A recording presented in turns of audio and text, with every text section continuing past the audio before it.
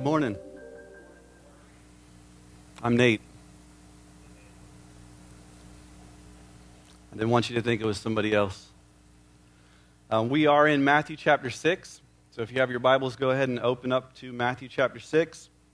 We are still in the Sermon on the Mount. We're going to be there for a while. And we're in verses 1 through 4, which I'm going to go ahead and read to get us started.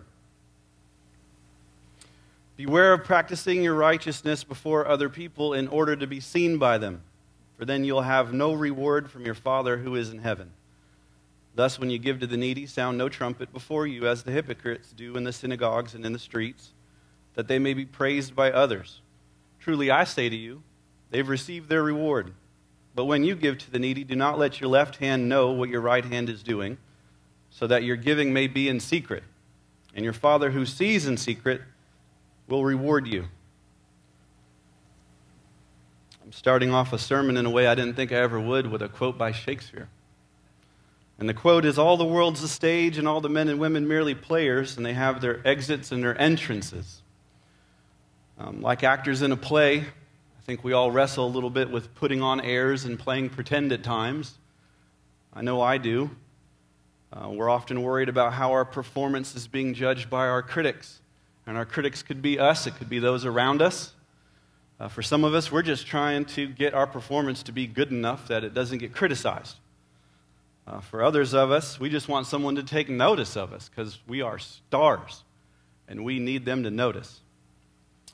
In a world consumed by selfies and social medias and likes and all the rest of it, especially videos starring us, pictures with us as the centerpiece, I think today's message is pretty timely. The desire to be appreciated, recognized, and even praised has been around a long time. It didn't just start in 2022. So again, we're in the Sermon of the Mount, and Jesus has been really criticizing the scribes and the Pharisees for trivializing God's law. They have made God's law something that men could possibly even achieve. They've made it easier than God intended it for it to be. And they did that so that they themselves could prove to everyone how holy they were because they kept the new law that they have morphed God's law into. For those who thought themselves murderers, we talked about that already, adulterers, divorced, oath breakers, revenge seekers, enemy haters, Jesus demonstrated that everyone was guilty. And these scribes and these Pharisees thought they were better than these people that Jesus had been talking about. In fact, for the people at the time, the scribes and the Pharisees, that was the level of holiness that you wanted to get to. They were the guys who were doing it completely right. And Jesus said in chapter 5, verse 20, your righteousness needs to exceed the righteousness of the scribes and the Pharisees. That was mind-blowing at the time. That must have just blown the back of the heads off of the people listening. I mean, these were the guys that you would aspire to be. Jesus was demonstrating again we all fall short of the glory of God. He continued to drive his point home, and he started to discuss giving, praying, and fasting. Today we're going to focus on giving. He targeted these three because these three had become almost elevated to a point where they should not have been elevated. And in Robertson's Word Pictures of the New Testament, he termed this the righteousness of the Pharisees.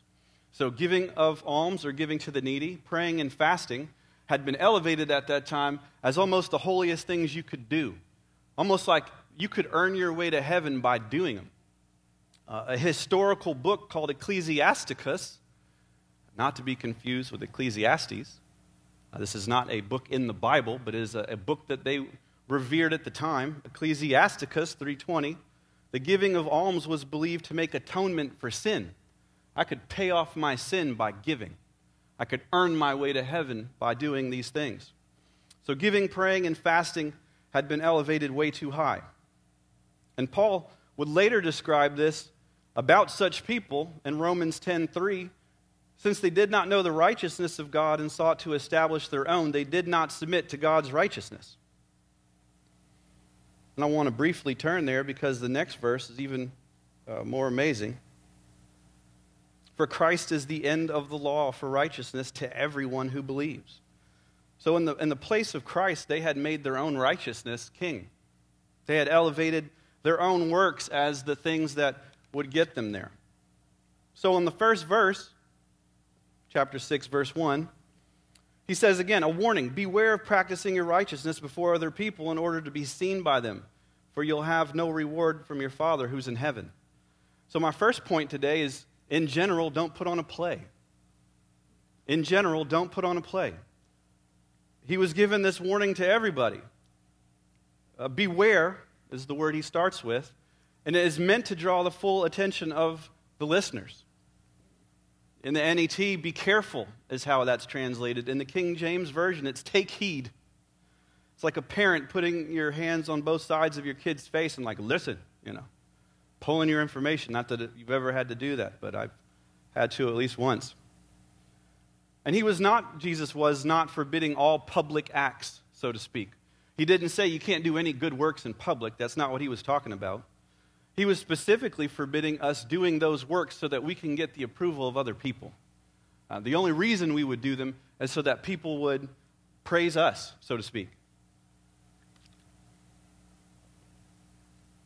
Now, the Greek word that translates to be seen, which is in verse 1, is where we get the word theatrical. It could also be translated as a spectacular performance. And I thought that was very interesting because where Jesus was trying to get the full attention of his listeners with the beware, those who perform their good works for others were trying to get the full attention of the audience and their praise and their approval. Now, many listening at the time, there was a bunch of people listening to this sermon, they were guilty of this, but none more so than the scribes and the Pharisees. They put on a great show. They were the headline actors, the main attraction, They loved to compare themselves with the people around them, the common folk, to show how holy they were. And so this is kind of reflecting on that word practice. You don't want to do your righteousness to be seen by others. They practice their righteousness in front of everybody else, and in a sense, it's like a regular occurrence. You could catch their show at 1, 3, and 5. Show up. This general warning is given to anyone who plays the character of the very pious and the holy, but are heartless. They're hypocrites. They're frauds. If you would flip over to Matthew 23, spoiler alert, we're going to get here eventually. We're jumping ahead. Matthew 23, verse 27. I'll give you a minute to get there. For all 4 of us with the paper Bibles, we're going to flip, to the right.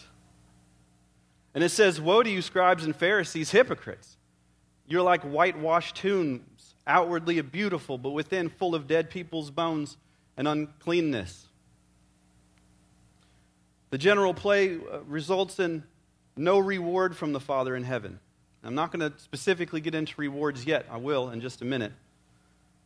But Jesus was talking about them and warning them, you don't want to be like a beautiful coffin. They're just gorgeous on the outside and just full of death on the inside. So once he gave the general warning, he started to move on to the topic of giving. And so my second point was, when giving, don't put on a public play. And that's what he really addresses in verse 2. When he says, thus when you've given to the needy, don't sound a trumpet before you, as the hypocrites do in the synagogues and in the streets, that they may be praised by others. Truly I say to you, they've received their reward. Now, I know when we look down at this, when you give, not if you give. And so sadly, I have to address the topic of giving, which I know is not very popular in church settings. I'm also aware of why I'm the one doing the sermon and not Pastor Kenny. I'm kidding. It was random. It just fell out that way, I'm sure. The reason why this can have such a negative connotation is because this act of giving, this topic of giving, has been pretty abused in the past. And I've seen some of this, and so have you. A lot of us have had negative experiences with it. Perhaps you can recommend or recognize some of these. You have the heavy-handed demand for giving. The basket just keeps going around. All right, this is the building fund, and this is the car fund, and this is the kids fund, and this is the cuz fund. There's the legalistic giving, where you have to give a percent, a particular percent, or you have to give this much or that much. There's the guilt-based giving. If you don't give, you're bad. You're a bad person. So give. There's the giving so that I can get more stuff that I want giving. Some people believe that this is biblically true when it's not. If I give $10, the Lord will bless me by giving me $100 back or something along those lines. This is not the giving that Jesus was talking about. Specifically, he was talking about giving to the needy, but I think the general principles apply to giving as well. So some points of clarification, just because I know some of us are new to this Christian game. Some of us might have been around for a while and still a little confused by, why do we make a point to talk about giving all the time? So the first reason is because God commands us to give. And as believers, we want to be obedient to that. And I'm not going to go into tremendous detail with this, but I did want to put up a few quick things. Like in the Old Testament, it talks about how the people of God had multiple tithes and offerings and sacrifices that they were to give to the temple and to the needy. They were to contribute to God's people, they were to find the needy among them, and to give to them. In your notes are all the Bible verses that I looked at. There are so much more, but this will at least get you started. All right, so I'll leave that up to you for your homework. You can go look all these up. In the New Testament, the believers are commanded to give both to the people of God, which is your local church, and the needy as they can joyfully give. And that's a super important verse in 2 Corinthians 9, 6 through 7. So important that I would love us to turn there to take a look at it.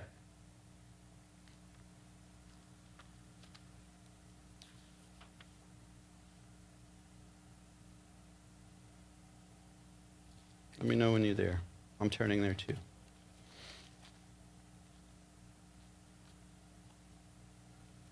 There we go. We're almost there. This is what happens when an idea occurs to you midway through it, and you're like, we should go there. And you don't plan on going there. Here we are. Verses 6 and 7. The point is this: whoever sows sparingly will reap sparingly. Whoever sows bountifully will also reap bountifully. Each one must give as he has decided in his heart, not reluctantly or under compulsion, for God loves a cheerful giver.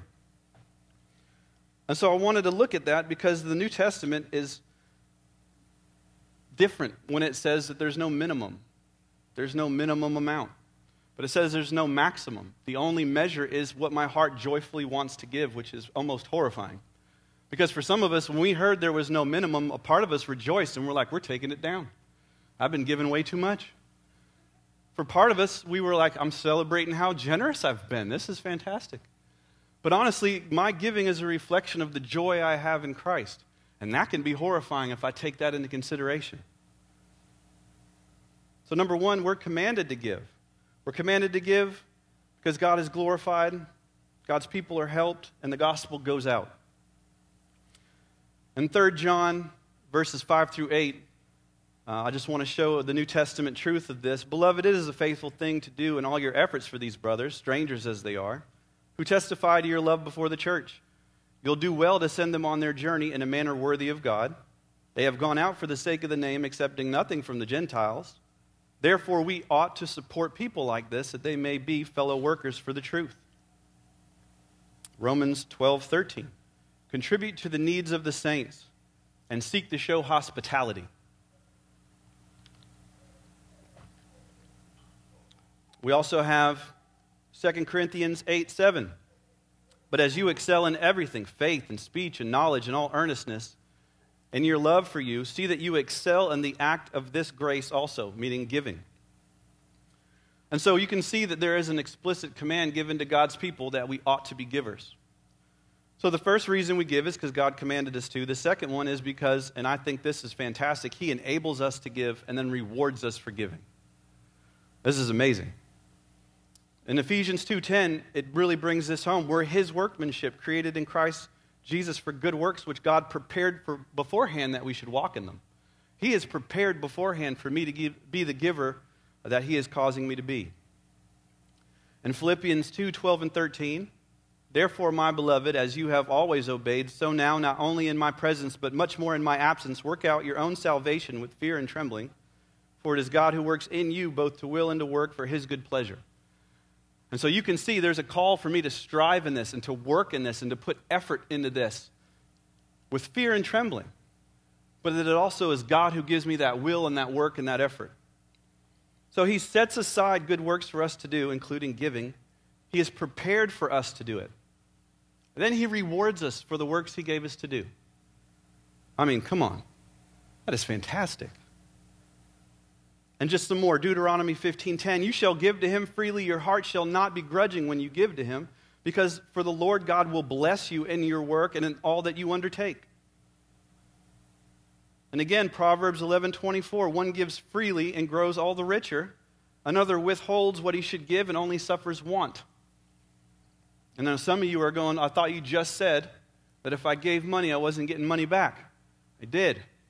But I'm going to talk about this in a little bit more detail. What are the rewards that he's promising us? Luke 6:38, give and it will be given to you, good measure, pressed down, shaken together, running over, will be put into your lap. For with the measure you use, it'll be measured back to you. Now again, God does not promise that you get money back necessarily. Now, could he do that? Absolutely, he could do that. He could choose to bless us with money. It's not an investment strategy. I've heard some people who thought this. They were taught this. This is the best investment strategy because your returns are going to be out of this world, That's not what it's talking about. God is promising a reward greater than money. He promises the gift of himself, his provision in this life, and all the rewards and blessings that Christ should get alone in heaven for us. This is the reward he's talking about. So back to Jesus. Here he is, Sermon on the Mount, and he continues to say, sound no trumpet before you as the hypocrites do in the synagogues and the streets. Now what does that mean? I had to look that up. Now he used the words hypocrite, and when you translate that, it's the Greek word for actor or a character in the play. And so what would happen is the Pharisees would go to the temple when it's very busy, and they'd make a big show of their giving. I mean, just make a massive show of like, oh man, this is heavy, the weight of what I'm giving, so that everybody could see them. They made sure to go right in the middle of the sermon, so to speak, when the most people were present. They would go to the busy street corners. And historically, they would sound the trumpet. Now, they said it was so that the needy would come to them so that they could give. It was so that you could see the performance. They'd sound the trumpet. The people all like, oh, here they go giving. And they would get all the attention that comes with that. And the reason for that is it says right here, they wanted the praise of others. They did it on purpose so that people would see them and praise them. Now, where should that praise go? It should go to God alone. But we're so tempted, as they were, to receive that praise and not let it go. We want it. They wanted it. They wanted all the ooh and the ahs that they would get from the audience. And Jesus said, truly, you have received your reward. You got the claps. You got the likes. You got the follows and the subscribers. Jesus specified that they had received everything they wanted and everything they were going to get because all they were after was the measly praise of men. Now, I've got to imagine that some people sighed when they realized that they were not guilty of such public displays. They thought pretty highly of themselves, perhaps, They thought maybe they were getting off easy. But their relief would be short-lived because Jesus then continued on to discuss private plays that we can put on for smaller crowds or even for ourselves in our own hearts. And that's my last point. When giving, don't put on a private play. So we had in general, don't put on a play. Don't fake it. Don't be a hypocrite. When giving, don't put on the public play or the public display. And now point number 3 is when giving, don't put on the private play. And that's verses 3 and 4. When you give to the needy, don't let your left hand know what your right hand is doing, that your giving may be in secret, and your Father who sees you will reward you. Jesus is mentioning giving to the needy a second time, and he commands his hearers like a weird phrase, don't let your left hand know what your right hand's doing. So I had to look that up as well. Now here's the general sense of it. It's an action so discreet that if my left hand would do it, or the left hand rather wouldn't be aware of the right hand doing it. That's how secretive it was. Or something done on the right side of my body would not be even perceived by someone standing to the left of my body. That's how secretive I would be. It's kind of a word phrase or a word play to show how very secret our giving ought to be. In other words, One wouldn't even tell their closest friends, family, or even meditate on it too long in their own minds, giving themselves a little round of applause inside. These are the private plays he began to warn about. And how many times had their listeners to Jesus rushed to a friend just to tell them about a good deed they had done? How many times have they meditated on their own good work and played it back in their heads and thumbs up themselves? They believed that they were, in a sense, worthy of that praise. They had deceived themselves. As Paul said in Galatians 6:3, if anyone thinks they are something when they are not, they deceive themselves. If I get a big head and I think I'm worthy of praise, I'm worthy of applause and all these kinds of things, I'm lying to myself. So Jesus commanded them, stop the private plays too. And he provided a reason for this, so that your giving may be in secret. So how secret is he talking? The word for secret has a sense of being the innermost room of a house with no windows. So what I'm doing in this room, nobody could even accidentally peek in and see it. Do it in secret. Now, Jesus was not condemning public giving. He wasn't condemning putting money in a basket. He wasn't condemning dropping it in the box. He wasn't condemning online giving. In some ways, people are going to know what we're up to some degree when we give to our local church or when we give to the needy. And I know this because in Luke 21, verses 1 through 4, we have a picture of Jesus sitting in a temple service watching people give, and he doesn't condemn them. Jesus looked up and saw the rich putting their gifts in the offering box, and he also saw a poor widow put in 2 small copper coins, and he said, truly I tell you, this poor widow has put in more than all of them. For they all contributed out of their abundance, but she out of her poverty put in all she had to live on. So he didn't condemn public giving in general. In fact, he praised her for what she gave. The main point of his command was that one should not make a spectacle of their generosity. He was indicating that the utmost caution was to be taken during the act of giving, so the least amount of attention would be drawn to me, and most of it would go to God where it belongs. And after giving this reason, he said, so that your Father may see you and reward you in secret. And he again promises the gift of himself and his provision in this life, an inheritance and rewards in heaven to those who are conducting good works in secret for him alone.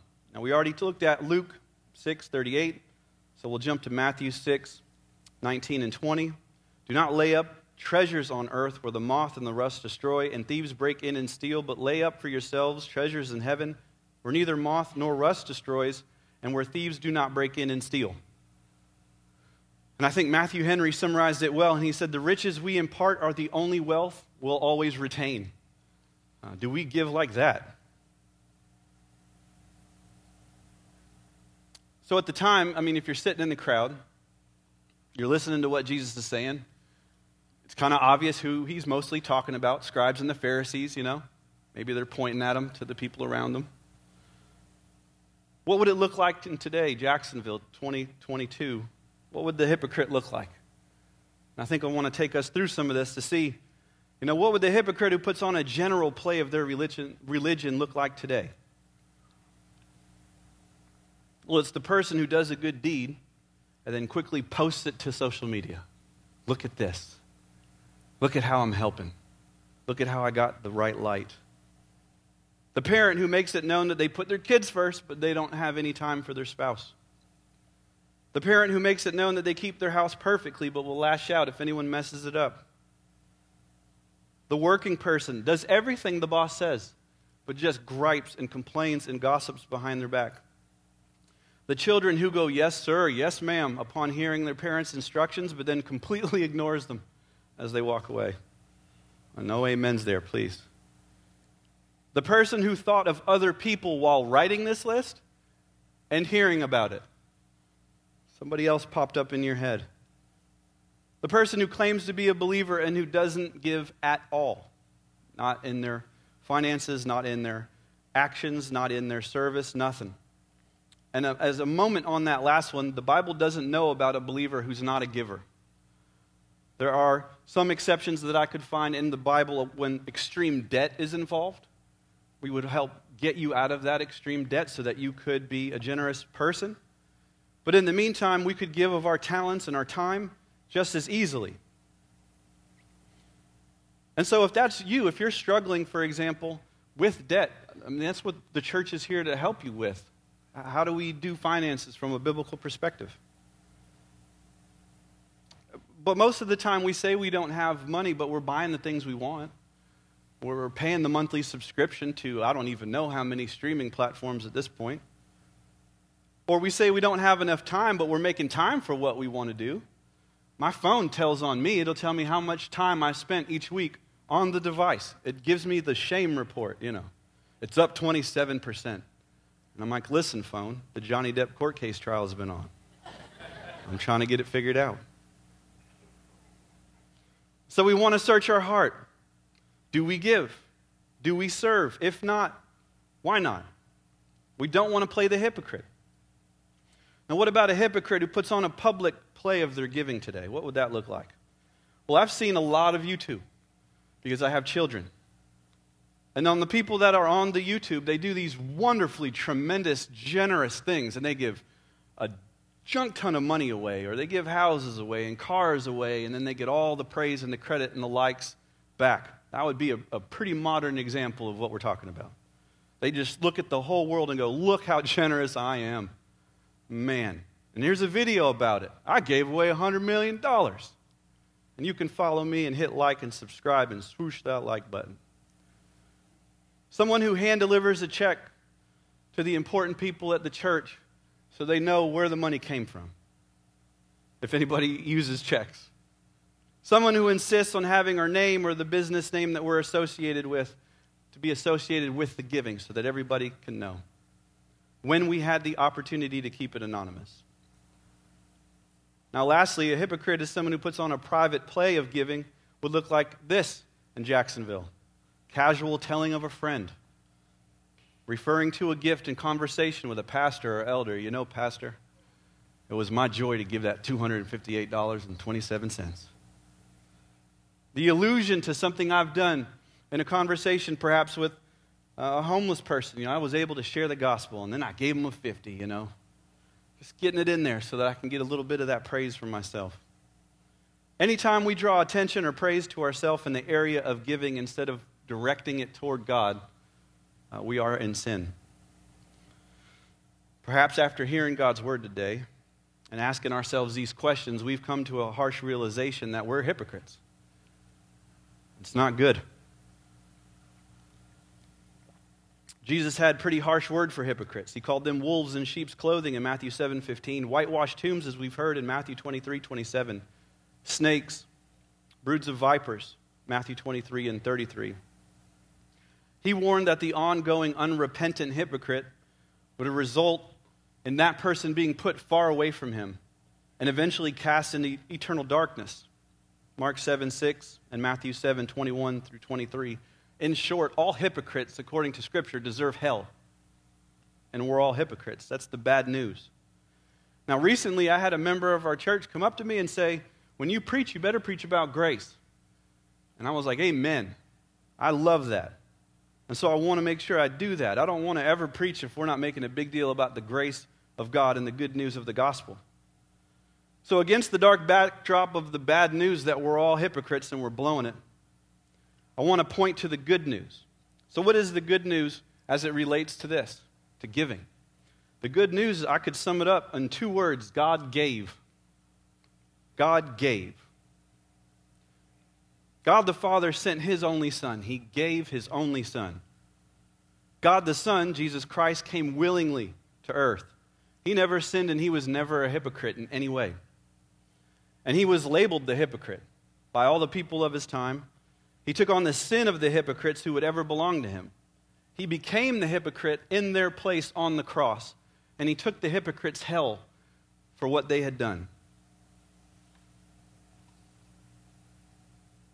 Now, He was made a spectacle on the cross. We've talked a lot today about plays and theater and making a spectacle. He was made a public spectacle.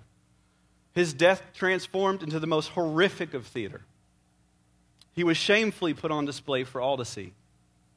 And while we pretend in public for the praise of men, He was killed in public for the same thing, for the praise of men. People shouted for that. He died, and 3 days later he rose from the dead, overcoming sin, overcoming death, overcoming Satan. And anyone who would repent of their hypocrisy and disobedience and stinginess and put their faith and trust in Christ can be saved. They'll be forgiven all their sins. They'll be given a heart. I mean, I've got the stingiest heart I know. My wife is the most generous person I've met. She wants to give it to everybody. And I'm like, well, maybe we should rethink this. He takes out that stingy heart and he gives you a heart that's gradually more generous. For some, it takes a little longer than others. We'll be rewarded in heaven forever because of what Christ did. And because Christ deserves all praise, we're free not to put on any plays. I don't have to pretend for you because of what Christ did for me. I don't have to hide what I am. I'm a sinner. But we're still tempted to hide it. We're still tempted to make ourselves look good when we don't deserve it. He looked good, so I don't have to worry about doing it. There's no need for me to seek praise. When God looks on the believer, he sees the perfections of Christ. He sees every good thing that Christ did when he looks on Nate and when he looks on you. So because Christ gave all and supplies us with everything we could ever need, we're free to give joyfully from a thankful heart. So if you're a believer here today and you've been convicted, as I have in just preparing this and preaching it, you can repent. You can turn the right way and go toward Christ again. You can do your works for your heavenly Father. You can give privately. You can give joyfully and generously. We're the needy. He commands us to give to the needy, but it's a reminder that we are the needy. We're the ones that needed him to give his son for us. And so as believers, we can rejoice that as the most needy, he gave. And for an unbeliever who might be here today who does not know Christ, if you're convicted of your sin, you're the needy one. You can repent of your sin. You can put your faith and trust in Christ and be forgiven. Get a new heart. Forgiven all of your sins and obtain heaven forever.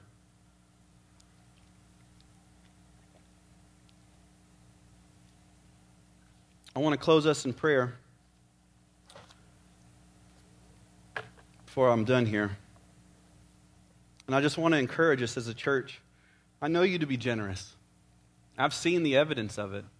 And I'm excited to see how much more generosity and joyful giving that we can do when we consider Christ and the gospel and what he's done for us. Let's pray. Father, we come before you in the name of your Son. And you are so generous. And we praise your name for your gift, the gift of your Son, for the most needy, us. And we confess to you our disobedience, our stinginess, our desire for praise and approval. And we ask that you help us be more like you, to rejoice in the things that you've done for us, to encourage each other for good works as a church, and to grow more and more like Christ every day. And we ask all this in Jesus' name. Amen.